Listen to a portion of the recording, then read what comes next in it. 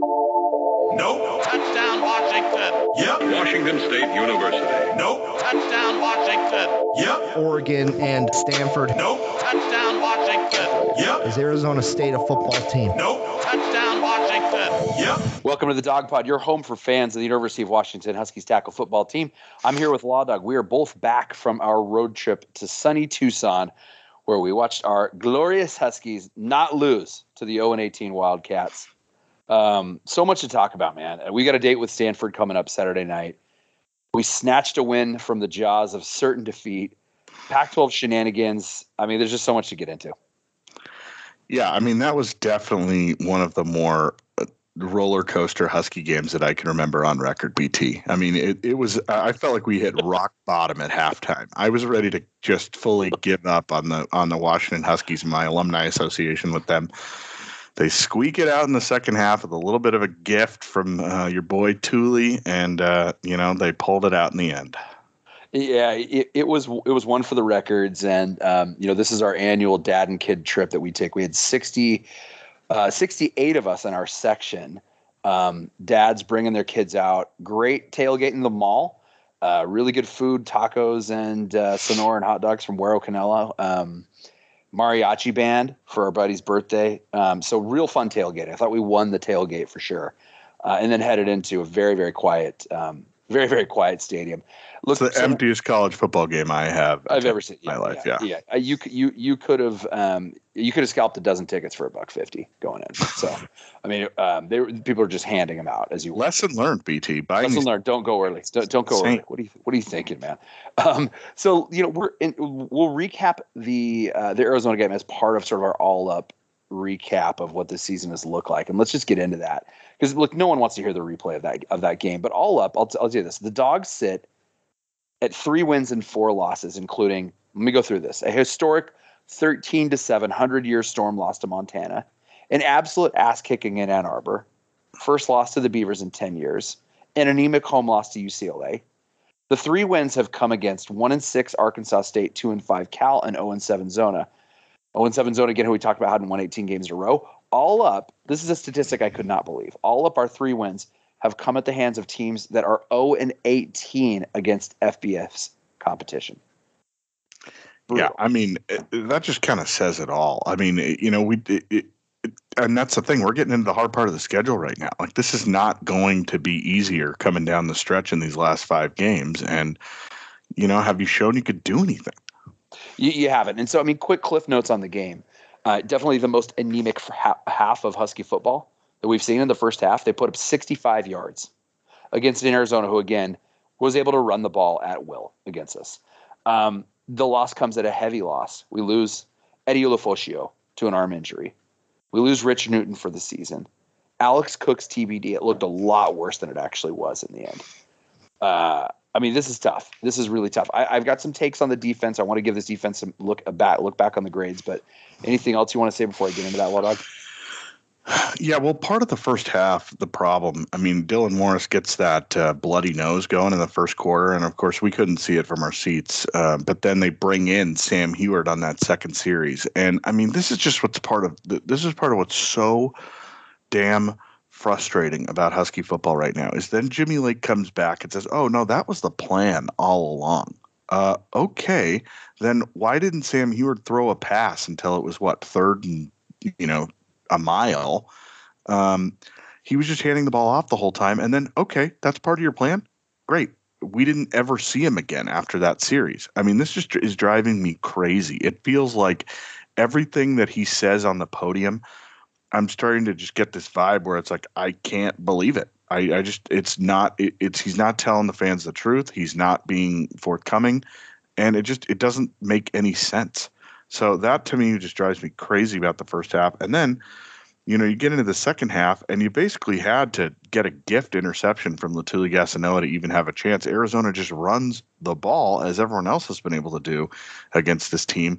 And they are probably icing a victory and would have been one of the more humiliating victories or losses in Huskies recent history. And, that there's good company there. So this was a very frustrating game. That's why it doesn't really feel like a win. It felt more like an escape, and it felt like more of the same problems that we've been dealing with all season long.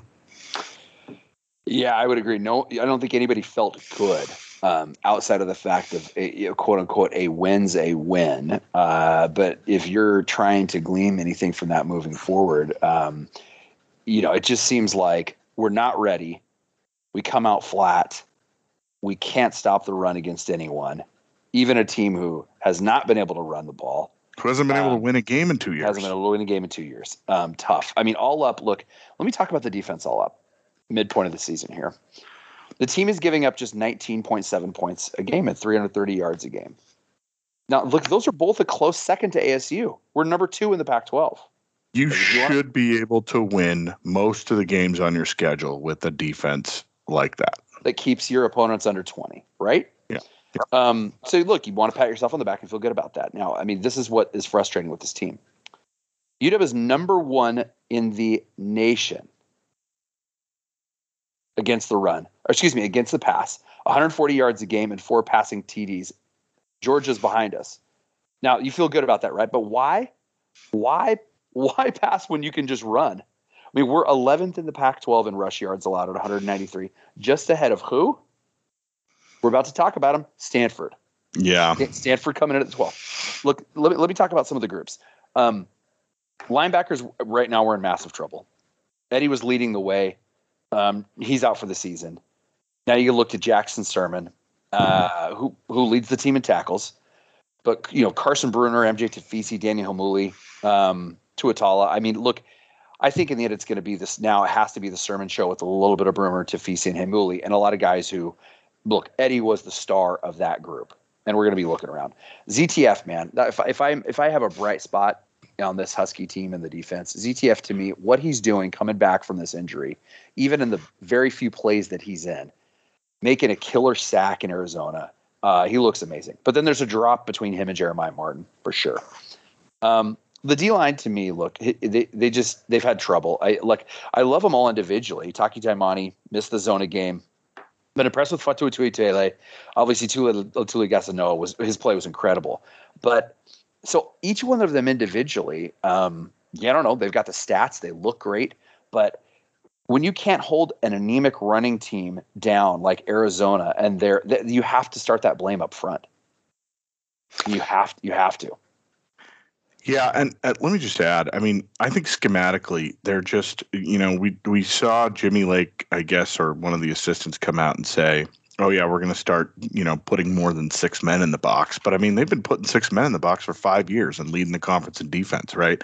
They've been doing that because they've been able to jump out to a lead or at least hang in these games, right? But if a team is taking a lead on you and then all they have to do is run out the clock, every coach who coaches football at junior, peewee, and up is going to do that. And so they need help. They need to put another D lineman on the field. Taki Taimani and Latuli Gasanoa, those guys are just not Vita Vea and Greg Gaines. Yeah. 5 years ago, when you went to the Final Four, those were your 2 down linemen. And then you had Ryan Bowman and a couple other, guys who were doing the job. But I mean, those guys are not going to be first day NFL draft picks, like the first 2. So I think there's a big problem there. They need to address it because the lack of that star power showcases the deficiencies in the scheme, right? Exactly. And I think we probably at the time maybe didn't realize that enough and thought like, oh, it's just the scheme and we can just plug and play the next. Where's the next Danny Shelton? Where's the next, go down the line? Where's the next Vita Vea? And now we don't have it. You're totally right. And I think, look, if we keep going back, the secondary, I think it's hard to read because they just don't get tested enough. Look, the pair of Trent McDuffie and Kyler Gordon, I think that's our best unit right there. Yep. Asa Turner, he still continues to be a work in progress. How to pick. I think, he'll miss tackles, gets out of position. They're still rotating bodies a lot back at safety, still rotating bodies. Corner, they are sticking with those guys and Bookie, and they're playing well. That's right. And it's hard to say. So, like, I think I'm not going to grade that unit too low. But at the same time, they're just not getting tested. And I think it's going to be really interesting to see what we see in a Stanford who we'll get into it, I think is going to try to throw and test us. All up with this defense, again, it's very difficult to come out here and give them a D and give them an F because they're holding teams to under 20 points a game. But the inability to stop the run and get the ball back against teams that have no business. This isn't Michigan. It's a serious weakness. No, you're it's right. It's a serious weakness. But I don't know. Talk to me a little about the offense, and then we'll get into the special teams at the end. Okay. Yeah. Well, here's what I'll say about the offense. I'm going to start positive, and we'll work our way down. I'd say a big breakout has been the play of these receivers. I'd say Terrell Bynum looks like probably one of the best receivers we've had in the program since Pettis, probably. He was a monster on Saturday in Arizona, 2 51-yard catches when we really needed him. And he had that big touchdown to start the game in Georgia State. He's had some big plays this year. He's played really well. And the guy, Roman Dudze, Jalen McMillan, those guys have had their moments, and they are really electric athletes. I think if you're going to give a grade on the offense, I'd say those guys actually get the highest grade. I would say tight end. I'd say Cade Otton's been a little disappointing this season. Last year he was really the security blanket for Dylan Morris. He was your leading receiver. He hasn't been MIA, but he just hasn't been a game breaker that you were kind of hoping and expecting him to be going into the year. Well, he has been MIA in the games that he missed because he doesn't want to get a vaccine, right? and I don't want to go too hard on this, but at the same time, like, It is a little bit of a double standard to harp on guys who will miss a game because they lose their cool and get a taunting penalty or something like that. Or how about they were in there giving it at their all and they got an injury? Right? Yeah, it's tough. And then so anyway, I don't want to harp too much on that. But you're right. I think we expected him to lead everyone in all categories. We expect him to be an All-American candidate, and he's been fine when he's been in there, but. It hasn't been like he was last year when he was the team's like best offensive weapon. I'm actually going to maybe mix it up a little bit here, and I'm going to give the running backs kind of a little bit of praise. I think now that they've settled on the rotation of Pleasant and McGrew, I think those are your two best backs. I think those guys have played the best when given the opportunity. They've certainly none of them has played well enough to deserve to have all the carries. But Pleasant, I would say overall has looked better and better as the year has gone on, and maybe he might be your feature back going into the second half of the year. McGrew obviously had some huge moments early in the season, but they just keep trying to run him up the gut, and he just not his play. Yeah, yards per carry are coming way down in the last couple of weeks because he's just not breaking those long ones. So. Although I like those two guys, you mentioned Newton's out for the season. That is a tough break, but at the same time, like they've got two guys that I really trust, and then of course Cam Davis, who I always mix up with Cam Williams. He had a fumble there, a crucial fumble a couple weeks ago, and but I think he's got a lot of talent. They're still showing that they've got some trust in him. So I think the running backs have been okay. I think a lot of the blame I would lay on the running game probably falls on the offensive line, which I'll get to. But I said I would go in descending order. And I can't help but be really disappointed in the play of the quarterbacks. And Dylan Morris, I think he's erratic. He is not consistent. He's not accurate. There are moments when he looks great. And the second half against Arizona was one of them. And when he has time to throw, he looks great. And guess what? In 2020, when we played 4 games, he had a lot of time to throw.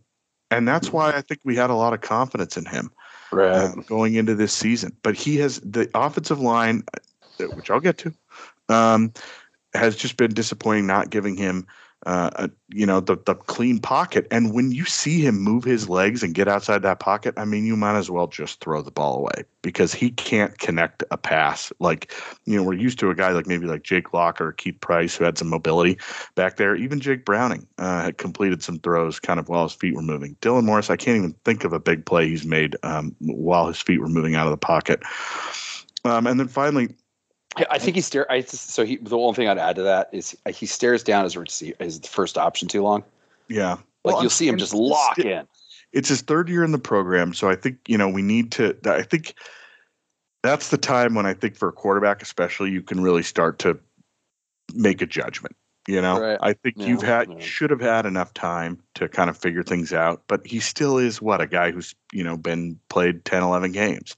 So yeah, I think with experience that could improve. But I mean, this team wasn't built so that he could gain experience while we rebuilt. This was a team he was supposed to lead, to a big bowl game, in the words of Jimmy Lake. So, yeah, I can't help but just be pretty disappointed. And I just think this offensive line, I mean, there's nothing to say. Like, we went into the season. Go back and listen to our season preview, BT. We're praising this offensive line, saying, hey, it's going to lead us to the top of the conference. And they so just was Phil. disaster. Still, we were in good company. Everyone was. No, and no doubt everybody got this wrong, but they have just been a disaster. Morris has been on the run. We can't open any running lanes. It's just been a disaster, and they've rotated. I mean, obviously Jackson Kirkland didn't play last week. They've been kind of screwing around at left guard because I think they're trying to find a combo that works. And this has been one of the more disappointing offenses of Husky football in the last 13 years. I'm going back to 2008. I can't think of an offense that I've despised watching more than the 2021 offense since the 0-12 season of 2008. It's like they're not built for this sort of modern day athletic down lineman defensive end who seem to just struggle to pick up and stay on blocks. Yeah, I mean, if you pay attention on Twitter and you see these little clips, like you mentioned it, right? Sometimes you'll see the schemes and the positioning and all that.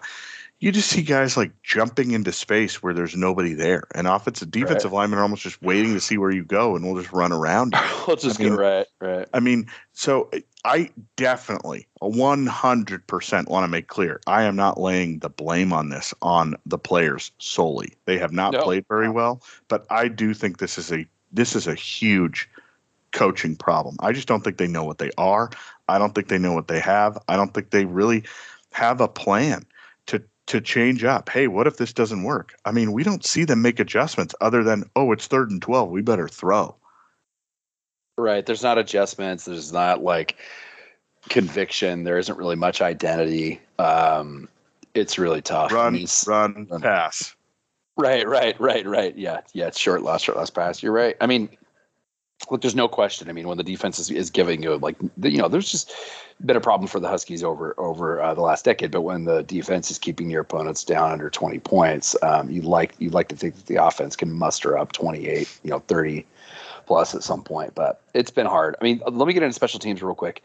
The punt you'd allowed that block last week at Arizona, that was a tough start. But Race Porter, man, he's been phenomenal. Top 10 punter nationally. He's been a real standout. Peyton Henry. He stepped up to kick field goals and kickoffs after Timmy Horn left, but Peyton's just he's 70% on the year. Peyton's long is 38. And he's kicking it out of the end zone, or he's really driving the kickoffs. It raises the question, why'd you even need Tim Horn? Why do we need Tim Horn? I know. Yeah. It's a little tough, but I mean, I think, that, I don't think that's been a highlight of the year. Giles Jackson on returns. Boy, I've just been underwhelming, man. He'll let punts bounce right in front of him. Things that I think he should run up and pick up. Call fair catch and run up and pick those up and not let them bounce. Very minimal on the returns. We aren't letting as many big plays go, I've noticed, on kickoffs and punts that we had in the past, particularly on the punt side where we had the coverage and the field position, I feel like, has been pretty solid. Yeah, it's been. It's the returners that are the returners we just haven't seen enough out of. And this is a year that, boy, we could have used them. And again, like Race Porter, just such a highlight. For the team, but all up, you can't point at the special teams unit. But look, here we are. We've got the meat of this schedule coming up. We've already had our bye. It's on where you're about to prove yourself. And look, this game this week, if you look at the rest of them, even including the Apple Cup, I don't even know. We have to see. I still up and down on what the Cougs are made of. This is probably your most winnable game coming. Oh, we have Colorado. Excuse me, forgot about Colorado. But this is of the tough games that are coming up. This is the one where you think, boy, is this the year you can go down and snatch one? UW-Stanford, 7:30 on Saturday night on FS1. We haven't won a game in Palo Alto since 2007. Oh, woof. 2007. This rivalry dates back to 1893. And last year, for the first time since the 1900s, Stanford picked up a lifetime win lead. They're 44 wins to our 43. Last year serving the Dogs, their only loss of the year. Stanford's won seven. They have won 7 of the last 10. Okay. This year, the Cardinals are 3-4, and they're struggling as well. But they have some strong wins, man. Look out. They took out top 2 Oregon, 31-24 at home. They beat USC in the Coliseum, 41-28. About defense, man. This is the thing I've been keeping about. Like, if I was going to do a movie trailer for this game, I would keep thinking of when 2 easily movable objects collide. Because it's Stanford and UW's run D. UW 108th in the country, Stanford 111th. Yeah, I mean, to me, the problem is Jimmy Lake looks at the film and looks at the stats that we're looking at and says, oh, it's finally time for us to break out and we can run the ball. And we have been proving that teams like Arizona, who have struggled running the ball, we will make you look great. We will make you look great. Look, we're attempting to slow down this offense. It's putting up just 26 a game. All up, in Stanford, what they're bringing to town against this defense. 6'6" Tanner McKee. He's a very efficient quarterback. Older as well. Older kid, returned after a 2-year mission. He's number 2 in the conference in QBR at 76. He's only thrown picks in 1 game. That ASU game, he had just a tough outing. 3 picks. That's the only time he's thrown a pick all year. He's 3rd in total yards. We saw him tear up Oregon when he had to. They've got some weapons on offense, man. Look to remember Elijah Higgins, 6'3" junior. Bryson Tremaine, 6'4" sophomore. These guys have skills. Austin Jones, they look to him a lot. 5'10" running back, 195 yards running, and 212 yards receiving out of the backfield. He's impressive. And they have Nathaniel Pete, so they can switch it up a little bit. I mean, that's their equivalent to our Kamari Pleasant and our Sean McGrew. Look, they have weapons. They've just struggled to get anything going consistently. Less than 100 yards rushing and dead last, and 3rd in passing. I think some of this as well, like they've had to change things up because they don't have the road graders like the Foster Sorrells of the world. And they don't have these other weapons. They look at the litany of NFL tight ends out there that are from that Stanford lineage, and they just don't have them. So they're coming up with what's a new offense that I don't think is anything like what we've seen out of Stanford, which bodes a little bit better for the Huskies. But I don't know. I think that offense, you definitely have to give the coin flip. It's not even a coin flip. I mean, they're bringing the better quarterback into this matchup. And I think this is the week where our corners are going to get a chance to really – our secondary is going to get a chance to really show off. And we're going to get a chance to really show off edge pressure against a 6'6" lanky quarterback who doesn't have a lot of mobility. But this one's going to be tough. This one's going to be tough for the Dogs. Yeah, let's move over to the other side of the ball a little bit, BT. You talked about how bad that Stanford defense is. I'll just share some numbers with you here. They are Stanford 11th in the conference in points per game allowed. 12th in the conference, dead last in yards per game allowed. 12th, dead last, behind your Washington Huskies in rushing yards per game allowed. The only real strength they show up is their 4th in passing yards allowed, and so their secondary is probably strength their team. They also have a decent, competent linebacker core, but this D line that you've got of the Cardinal, it's just not what it has been during their high points in recent seasons. And so you'd like to think the Huskies could run the ball a little bit here, but I'd also just, like I was just mentioning with that offensive line, I'd really just like to see them give Morris a clean pocket on Saturday. And I think if they can do that, the Huskies can, in theory, move the ball in this game and put up some points. And really, we've seen what happens when you give Stanford the lead. That's really the problem, because then they're just going to – we know they will do. They will run until you prove you can stop it. I don't know about you, but I don't have any confidence in that. So I think if I were Jimmy Lake, I wouldn't want to come out and show us that Sean McGrew really can move the ball against the 12th ranked running defense in the Pac-12. I'd want to throw the ball, go to our strengths, try to get the ball in those receivers' hands and move the ball down the field.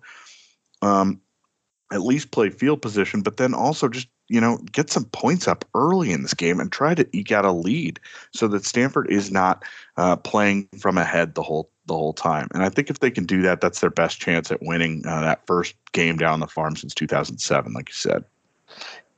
Look, it would be a big one for the Dogs, and this is a chance where you finally could get a win that will make Husky Nation smile a little bit, because we haven't had that. Again, all of our wins have come against teams that have yet to win a game against an FBS opponent. This is the time where you could go down to a Stanford and do something Oregon failed to do this year. Yeah. No, I think it would erase a lot, not all, certainly not all, but it would do a good thing towards kind of erasing some of that bad will that's being felt and that's building up around the fan base. I mean, if you can be the guys, I mean, Chris Peterson only went down there. In fact, I don't think he won. No, he didn't win down there because we haven't won since 2007. Jimmy Lake can do that. Win down on the farm. He'll do something Chris Peterson never did. I think, I can't think of any big wins we've had down there in recent years. So, yeah, it would be huge. I'm not going to say it's going to change my mind about the coaching staff and changes that need to be made, but it will show us that, hey, this team maybe has some daylight ahead of it and doesn't have to just fold up the season. We can go to a bowl game. We can kind of turn this thing around. Yeah, it definitely would. But look, I'm not going to surprise you to tell you we're not the favorite coming into this.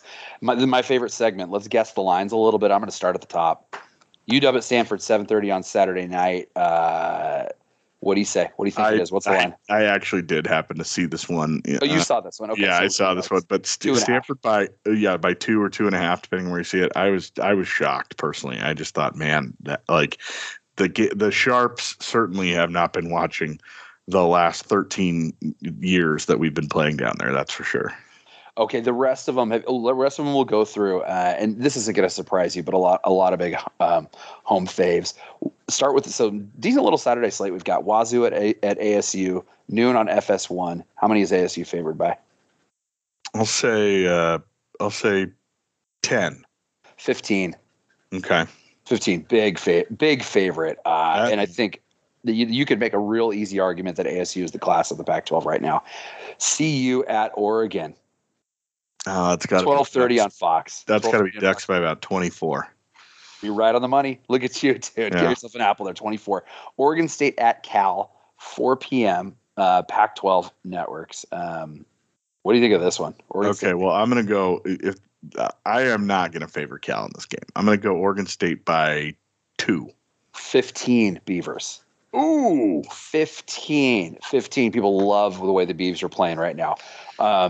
Zona. I mean, that one to me is like you want to take a home dog to cover a big spread. Oh, there's your game. There's your game. I think so. Zona at USC, 4 p.m. ESPNU. Tough one to get, but Zona at USC. How much the Trojans? I'm going to go back. I'm going to say another 24. 21. Yeah. UCLA at Utah, 7 p.m. ESPN. I'm going to give the Utes. I'm going to call that a pick'em, BT. Utah's by 6.5. Ooh, okay. That one's a little bit of that one's a little surprising as well, but decent little slate coming up for the Pac-12 this week. One thing that we did, and I'll give this suggestion out there: if you're out for a road game and you've got your Saturday slate, everybody throws $20 in a cup. You pick all of the lines for the entire day slate. Couple tiebreakers towards the end, follow the games all day and see who picks the most one of them right. I'll give a shout out to our listener. Kevin Comartin took everybody out. It was pretty cool. That was a decent way to spend a Saturday and a fun way if you already had your Friday night game. A lot of stuff going on in the Pac-12. Good Pac-12 games last week. There really was. That UCLA Oregon game was fun, man. What else has happened in the Pac-12 though? We got a couple things we need to talk about before we sign off. Well, the one thing I wanted to mention was, there's this interview with the new commish, Kliavkov, about tinkering with the idea of dropping divisions and going potentially to an 8-game schedule. And I thought this was very interesting. And I don't think this is a good idea in the long run. I think you're going to end up with a lot of teams, those 3-way tie situations where you get, 3 teams that are 7-1, I guess, on their 8-game schedule, but 8-1 or 7-2, 6-1, or, 7-2. You get what I'm saying. 6-2, 7-1. And I think you should give everybody a chance to lay out, in their division, and say we deserve to play on, right? It's kind of like a way to play into that championship game. So I'm not in favor of an idea like that, even though I get what he's trying to do. He's trying to, eliminate the Pac-12 cannibalizing itself, and instead of maybe a few years ago, what was it? Oregon playing UCLA that was like 6-6 in the championship game, trying to get them into a better game, the better team, and I get that there's some merit to that, but I just think you went to this division format, and it works for a reason. The fact that one of the divisions sucks is not, let's fix that problem rather than try to schedule around it. So that was one of my thoughts. And then also just this 8-game schedule. I think obviously that's kind of the alliance, part of the alliance discussion too, right? You have 8 conference games, then you have 1 game against a Big Ten team or something like that. They're trying to keep themselves at a competitive footing with the SEC. I don't hate that one as much. But again, if we're going to an 8-game schedule and then we're getting away from divisions, does that mean that we're going to skip Oregon 2 out of 6 years, or we're going to skip? It's no Apple Cup.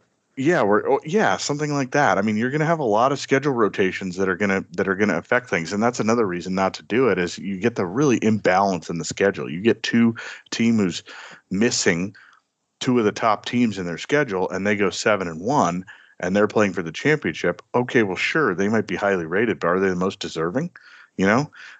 So I think that I get that they're trying to keep on par with the SEC, but I think this is a little misguided. I think they should worry a little bit more about getting that revenue coming in and lifting a rising tide, lifting all boats, rather than trying to schedule out of it. And one of the ways you could do that is by this alliance system, creating more inventory for television, and you're going to have to play harder schedules.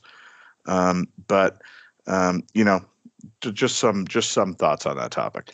Well, what I wouldn't want to see going to an 8-game schedule is then you get 1 decent game and then you're guaranteed 3 snoozers. And I think that's the problem with what you get in the SEC, right? Is you've got, Citadel, Hofstra, and Alabama State. Yeah, Alabama State, and then that's a great thing. I mean, look, it's cool. You played Texas next year, but besides that, I wouldn't want to see that. But I will say, if you're looking for parity, we will go to 8 games before they'll go to 9.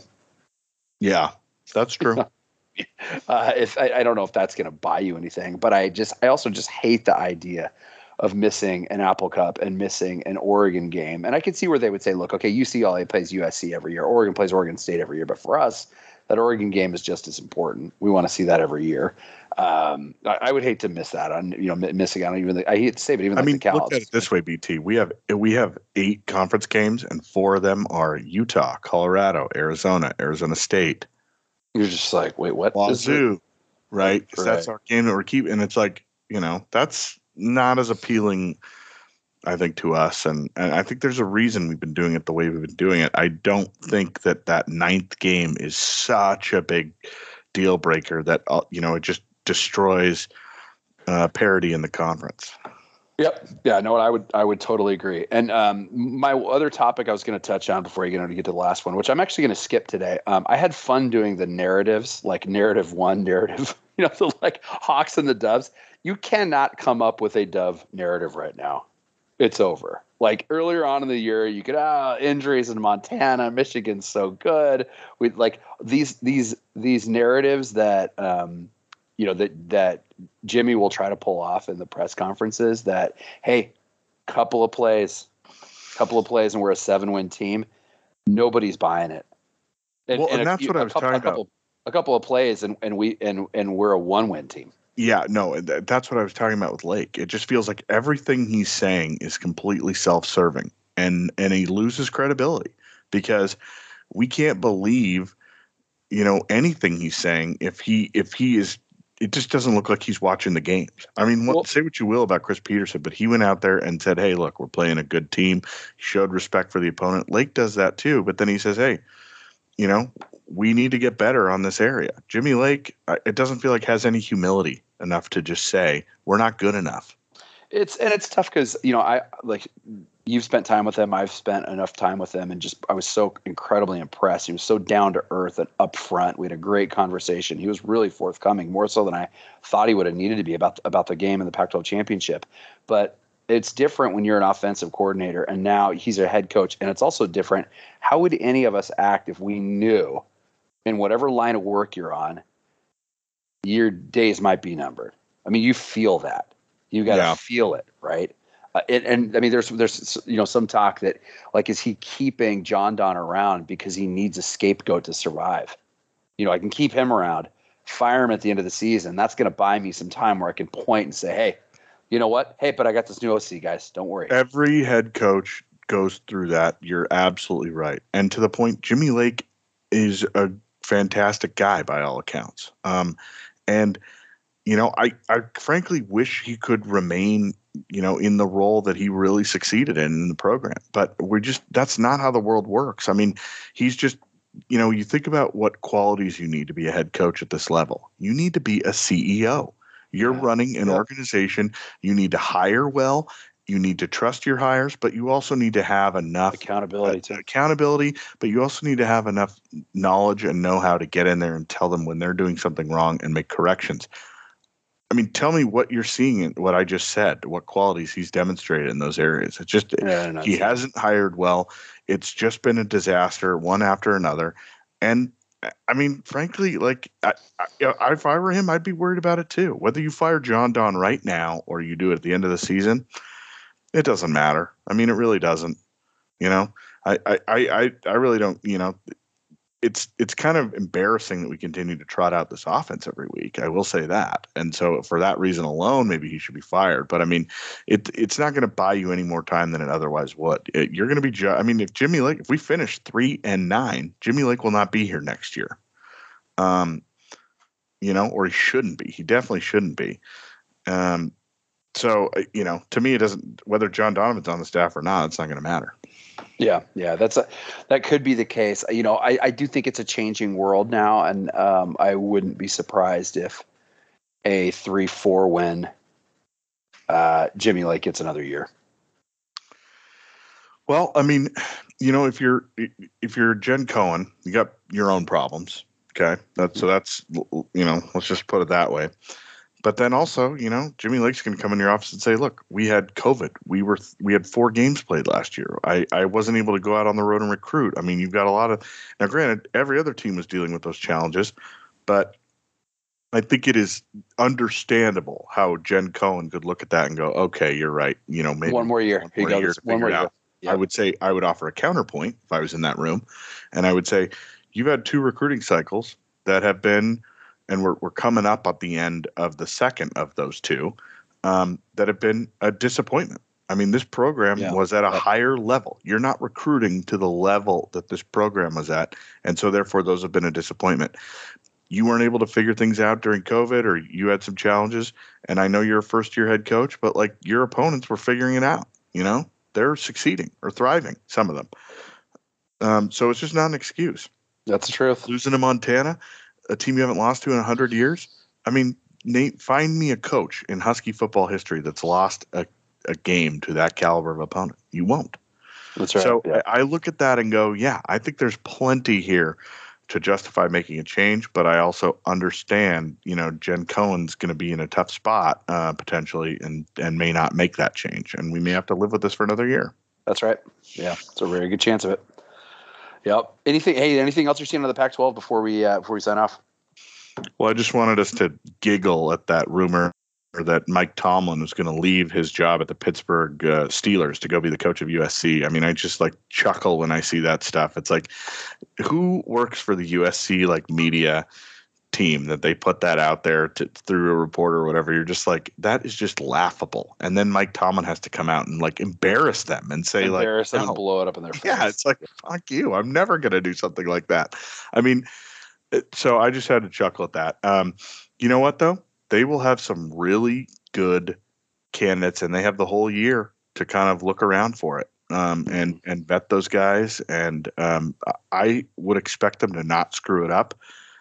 But and if you're USC, maybe that's how you aim high, But I just looked at that and I kind of chuckled. It's like, no, Matt Campbell of Iowa State would actually just be a really good hire. Well, and some of those are the years where you can get lucky, where you just end up being the marquee job that's open. And in other years, you've got 3-4 marquee programs all fighting for the same pool. Right. This could be the year. I mean, they've got LSU, right? LSU is going to be out there fighting for some of the same candidates that they are. But yeah, it's going to be interesting to see. Okay, so here's another hypo. Mario Cristobal. Yeah. Let's say Miami makes a change. A lot of people are saying they will, right? You got your alma mater, you got LSU in the SEC, and then you got USC, who's the home of the biggest recruiting hotbed that you recruit to currently. Mm-hmm. Which of those three do you want if you're Mario Cristobal, Yes. or do you stay at Oregon where they will surely give you a raise? Yeah, they'll just start writing checks to you. I mean, which is well deserved. I mean, the alma mater thing is tough to, because everybody wants to go be that guy, right? Who goes back and takes your old, blue chip Miami and blue blood Miami program and brings it back to that stardom and that fame. That'd be hard to pass up. And shit, it's Miami. They've got money, they've got sponsorship. They've got the city. And the ACC right now. I mean, Clemson's looking down. Like that's a league where if you could get it up and running quickly, you could be really rolling. Yeah, you feel like you can pop in there and then have your ticket punched to the CFP each year. Yeah, and look, LSU obviously has the money and has that recent history as well. But the USC is the only one I don't see happening. I don't think is it that much of an improvement day to day. Next year, he's got a bunch of stuff to deal with, and from all the sounds of it, their own athletic department there likes to shoot itself in the foot, which I think is going to be hard for USC and this current administration to move forward and hire him. But yeah, you could definitely see the Miami thing happening. Yeah, I think that's kind of a tough call, actually. They've all got pros and cons. It just kind of depends what you value, right? And if you're Cristobal, if you just value money, you'll probably end up at LSU. Oregon, may be able to match that too. Maybe USC could get interesting, but you're right.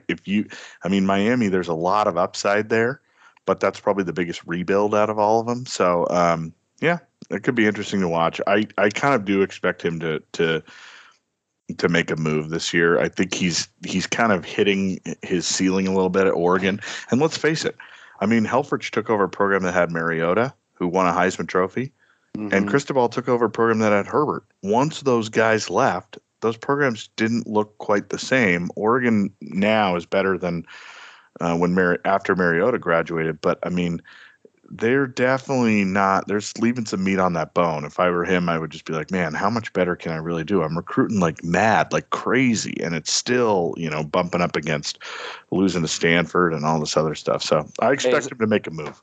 As nervous as you might get that the LSU is hunting for your coach, USC is hunting for your head coach, and they used to have those rumors with Coach Pete all the time, and your offensive coordinators were getting picked off left and right, and Jonathan Smith's getting taken for head coaching jobs. You complain about that, and it feels tough.